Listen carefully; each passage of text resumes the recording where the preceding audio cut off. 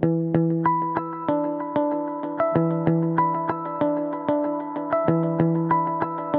to Smart Company's Thinking Bigger Radio. Get the inside scoop on how America's most successful business owners transform their entrepreneurial vision into reality. And listen in as some of the top business minds in the country serve up practical advice, tips, and insights for growing your business. Now, here's your host, Kelly Scanlon. Good morning. Welcome to Smart Companies Radio. I'm Kelly Scanlon, publisher of Thinking Bigger Business Media. Our guest today is Nick Luke. He and his wife, Amy, are the founders of SlickHound, which is, I don't want to just say dog collars because it's so much more than that, and he'll tell you about it. But basically, SlickHound is dog collars, handmade dog collars. So welcome to the show today. Thanks for having me. Glad to have you here, Nick. Let's hear about SlickHound. Third time's a charm, it sounds like, when it comes to your story. Tell us about how it got started and then all the iterations before you got to where you are today. Well, like the stories always start in the dog business, it started with a dog. Yes. So we fell in love with a Whippet. My wife and I was our first dog. We got it for Christmas. His name's Dasher, and we still have him. And now we have 3 other dogs. So you're 4-dog four family. In total now. But that was what kind of started it for us. It exposed us to the world of pet accessories and the business end of it. And I'm a lifelong entrepreneur and opportunity seeker. So we were actually invited by one of our friends who owns a dog store here in town to give collar making a try, because it can be a lucrative business if done properly. And after many years of unsuccessful attempts of making it a real business, in 2014 it kind of all clicked for us, and it's been a crazy ride since then. Yeah, you learned a lot. I mean, when I was reading about your story, there were 2 different attempts before this to actually make a go of it. What were the challenges during those 2 attempts, and what finally made it all click for this SlickHound? So there were a lot of challenges we faced. Some of them were challenges, personal challenges to overcome. Of course, when you start a business, your income is based on that. So, Right. a lot of us have jobs that interfere with our ability to have our own business. So that was certainly a struggle. But I think for us at the beginning, not knowing how to sew was a big obstacle to sewing together dog collars for a living. You were going to do all this yourself. You weren't going to have them manufactured elsewhere. Well, we didn't really have the clearest concept of exactly how it was going to happen. We had more of the concept of the end result.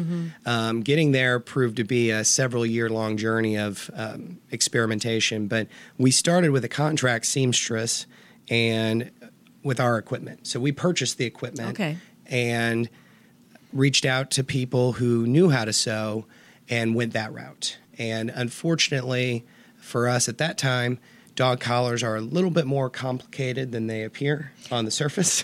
I was going to say, must be, because they seem fairly simple to me. It would seem that it's simple, but sewing a piece of finished product of any kind is really a challenge. And then when you start talking about dog collars, it's a very small surface area to work in.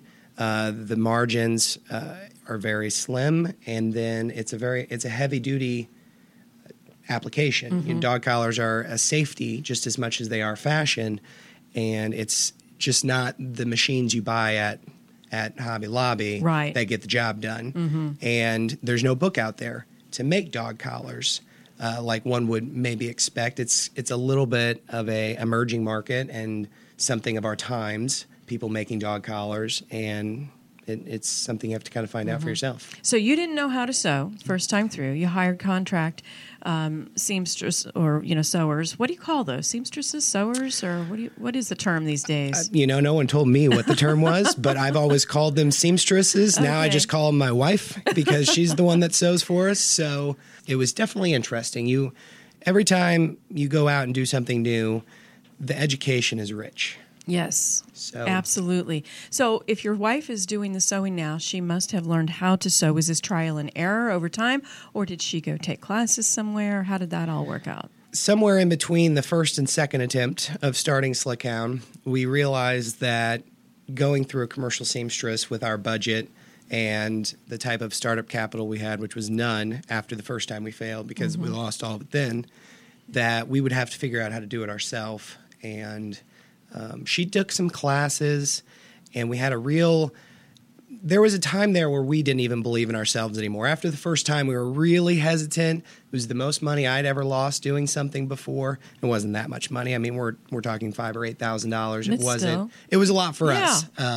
But we bought a $40 Singer sewing machine, like the black and gold variety that your grandma has, and that's how she first learned to string a sewing machine and do it. But learning to make a dog collar, she took some classes and learned how to make aprons and pillows and certain things like that. But it was after just a few classes and a few attempts on this little sewing machine that we just realized without the right equipment, there was no education to be had, because you can't practice making something that you don't have the means to make. Sure. So it was a point in time where I went back to school, and I believe I had some extra financial aid, and we bought our first real industrial sewing machine, and things were within our reach from that moment. Now, you did this because a friend had a store that sold dog accessories and thought that dog collars could be lucrative. Why is there such a demand? I mean, you can go, I'm not being a devil's advocate here, I'm just curious. You can go to any retailer, department store, like Targets, Walmarts, places like that, and they have a whole aisle full of dog collars. So what did your friend see as a niche here that gave birth eventually to Slick Hound that was going to make you different from all those dog collars that are already out there? Well, she was real successful selling a certain variety of collar, which is still available to this day, but not available in the same capacity it was back then. The change in that business model opened the door for the opportunity for us to step in. And I think that she knew it was a good deal because she was doing it. I mean, she was living, the cash register never lies. That's what we say. And it's true. She made good money selling dog collars. And when that ended for her, she reached out to other people to see if it could be replicated. And we felt it could be. But to answer your question in a more broader scope, the dog collar business is you don't go to PetSmart to buy dog collars, or some people don't, or most people don't maybe, because it's the same reason people don't shop for fun things from Walmart. You know, you don't go shopping for fashion items from Walmart. It's just not the same thing. That's why department stores survive.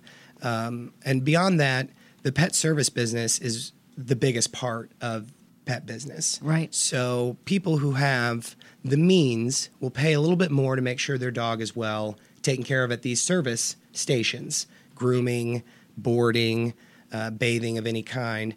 And that opens up a whole market of retail with that captured audience. And those people just don't go to PetSmart for very much. And that includes food or anything, you know. Okay. What is different about your collars? I know they're very fashionable. Talk to us about what they look like, what they're made out of, how they're different. So we manufacture a cotton-wrapped collar. So it's got cotton fabrics on the outside, and it's sewn into a very strong nylon webbing. Webbing is the hallmark of dog collars. If you go to PetSmart, you'll get a collar that's just webbing, and there's nothing else to it, which is a very durable material. It's not very much fun. You can only print a minimal amount of things on webbing, and there's just not a lot of options there. So the fabric, for us, when we sew the fabric on top of the webbing, it just unleashes a whole new world of colors and emotions that you can have when you purchase a dog collar that you just don't get from the more simple varieties at the store. And beyond that, even, we offer a lot more sizes and dimensions to better fit dogs than what they do at the bigger stores. Do you make all these by hand still? Everything is made by hand. We set out to open up our own manufacturing facility in April in the River Market, and now we employ, including my wife and I, about 5 people, and we just sew collars every day. Yeah. Where are you distributing these? Who carries them? They are now distributed in 17 states across the country, and they're almost entirely distributed by small businesses, owner-operated shops across the country, Main Street America, and then our biggest line of distribution is our own retail. There was a time that we thought we were just going to be a wholesaler, and that was probably why the second go around wasn't successful, because that was our mentality. And the third time around, we didn't do wholesale at all. We went straight into retail ourselves, doing events. And we have found ways to sell a lot more dog collars than the stores do. So, Oh, I bet. So when you say doing events, are you talking about going to some of these spring and fall festival type of events? we've tried all kinds of events, and we've gone. But yes, the fall festivals are a big deal for us here in Kansas City. The fall season, of course, and then spring festivals. So we'll do carnivals where there's rides, and we really like the ones with beer gardens because it attracts a little older audience. And then, but we've done like pet events and shopping events, like the Holiday Boutique in Overland Park is one of our biggest shows that we do every year. And we have a great following there. But we've gone to New Orleans for events, and San Francisco, and we went to Sturgis last year up in South Dakota. So we've really, if there's enough people there, we can sell dog collars. Yeah. Now, of course, I mean, everybody has dogs. It's crazy. Have you tried up in, say, like the Aspen area? There are tons of dogs up in that area. Yeah, we want to go everywhere. We would really like to. Traveling has its own challenges, we found the hard way. And we are planning. We're going to try to make it out to Colorado for an event this holiday season if it works out. Yeah, there's lots and lots of dogs up in that area. When you talk about the materials, I think I read somewhere where you use, is it Kevlar? Yes. Why do you use Kevlar? Well, as far as I know, we're the like only bulletproof vest stuff, right? It is the strongest commercially available thread in the entire world, and there's a trend in making dog collars that a lot of people just get into it, and what you risk when you buy something from just anybody or on Etsy or something is that the quality of the product isn't enough to be safe for the dog. And that's what dog collars really are. It's about safety for the dog. And the Kevlar thread ensures, both in the customer's mind and when they leave the machine, that they are never coming apart, ever. Okay. And yeah, whenever you say safety, I'm agreeing with you there. I don't think most people probably think about the safety aspect. I mean, they snap a leash onto it and off they go. But if that dog collar breaks or whatever, the dog can just run. And that's what you mean by the safety part. it just takes one squirrel, and that could be the end of your dog. Oh, I shouldn't laugh, but yes, you're absolutely right there. So you actually use Kevlar on those. You were talking about distribution. How about internet sales? Do you offer them over the internet? We do online sales. We've found that online sales are a pretty big challenge that requires a lot of ingenuity and money and consistency, and oftentimes the expertise of others to really be successful. The internet is a tremendous tool that we use every day, but it's also a vast, vast ocean, and there's a lot of competition out there. And when you have people who don't know who you are or what you're about or where you come from, it's not always about the pictures and the descriptions. There's a level of credibility that you don't have in some customer's mind if they're just seeing you on a website. And that's been one of the bigger challenges online for us. It's the hope that someday the website could be a huge revenue-generating side of our business. But if we just did web sales, we wouldn't be much of a business right now. Okay. When you talk about the custom sizes, you didn't say custom, but you said you have more of a variety of sizes than you can get in some of the retail stores.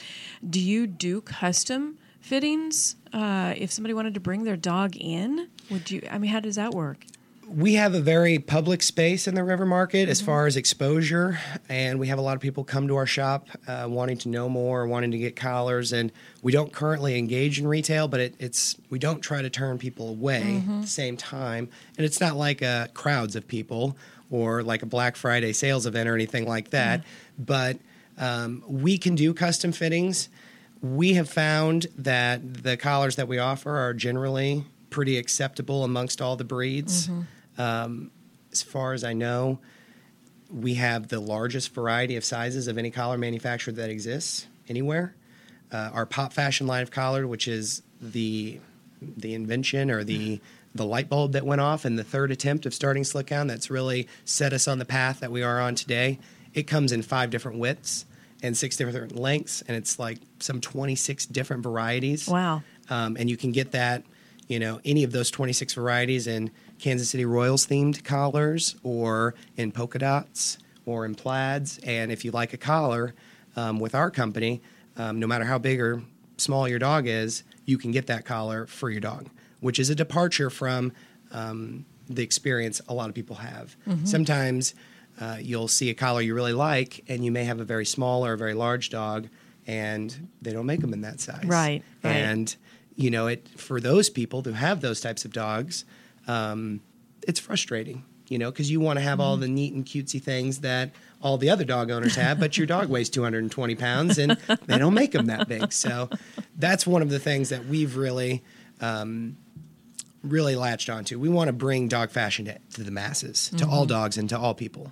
Well, and you know that dog lovers are, I was going to say a special kind of breed, but they really are. They're border or are fanatical in many cases. And so when you can offer them the selection and just the care and so forth that comes through, even in hearing you talk about these, I'm sure that you and your wife get fans too, that you stay loyal and that you hear from, that you get a lot of feedback from. Yes, definitely. We have some customers that some months they're the ones that are keeping us going. Mm-hmm. It's just incredible. Like, you would think that maybe they stole somebody's credit card when they're shopping online, or that they are the owners of all 101 Dalmatians. But you find out that they're just a sweet couple living, in a small town, and they just love their dogs, and their dogs have a different collar for every day of the week. So, and we love those customers. Of course you do. We would love to find more of those customers. So if you're out there, check out slickhound.com. Yes, slickhound.com. You can check them out there. You mentioned that you've been entrepreneurial all your life. What brought you to the point of Slickhound? I think at a certain point in my 20s, I realized that there was no job that was worth doing if you didn't love what you were doing. Very true. I got involved in a lot of different lucrative opportunities and ventures, and even after achieving the success that I thought that I was looking for, I just moved on from it. It just didn't feel right. It just wasn't fulfilling enough for me, and I just was always restless, I guess would be a word. And when Slickhound came about, it just didn't come together right away. So it wasn't like just all of a sudden, Slickhound, this is what we do. It's just matured into something that it's just our life now. It's just all we do. So, and we like it. It's just keeps us going every day. It's obvious that you do. Now, what's the future? Are you going to stick with dog collars? You see yourself expanding out? There's a lot of dogs out there. There are a lot of dogs out there. And they all need dog collars. And currently, we don't really have much need, I would say would be the word, to seek out other products to make. As a manufacturer, we've learned that the making process and perfecting product for retail is extremely challenging, to get all the components and materials right and to make it in such a way that you can make money making it. And not all products can be commercialized from homemakers or from people who want to manufacture here in the United States. Some things you just have to chalk up as a loss and let China do that, because it's just how it is. So finding those products that can be lucrative and can be capitalized on is a challenge. Yeah. So, and you're going to stick with dogs. You're not going to expand out and say, like, do a fat cat collar or something like that. Slickhound. It's odd that you would say that, because we just found ourselves the new caretakers of a kitten who has wandered onto our porch in the storms the last couple days. And that your 4 dogs haven't. Yeah, the 4 dogs off. Aren't sure if it's food or friend yet, but the cat knows that the dogs are not friends, so that's kept the boundaries where it needs to be. But we are one of the only companies that make the smallest size collars that we have. That those are not done elsewhere that I'm aware of, and that's the size that cats need. And the only difference between a cat collar and a dog collar in that size is the buckle that's sewn into them. And I'd say we're very close to offering all those crazy cat people out there some fashion. So maybe an expansion into a different breed, if not a different product. And you mentioned 17 states, and so you've got some geographic expansion that you could look at too, right? Yes. Most of our stores and retail partners that purchase collars from us are definitely dog centric stores. As much as cats are loved in this country, they're not. They just don't have cat boutiques yet. And I say yet because who knows what's going to happen in the next 10 or 15 or 20 years. But I know there's a few stores there that do offer a lot for cat owners, and I'm sure they're going to be very excited to hear we're going to be doing some cat collars soon. Yeah, sounds like you've got quite a few opportunities still to exploit there. And you mentioned slickhound.com. It's spelled a little bit different than what you might think, so go ahead and spell it out. We make people work a little bit when they say the name. It's SLIK and then hound, HOUND. It's just different because it can be different. And, sometimes in life you should be different. And that's kind of what Slickhound's all about. We just do everything just a touch different than the next guy. So, well, congratulations on finally finding the formula and the success that you're achieving. If you'd like to learn more about Nick and Amy Luke and the Slickhound products, go out to slickhound.com, and that's slick with no C, slickhound.com.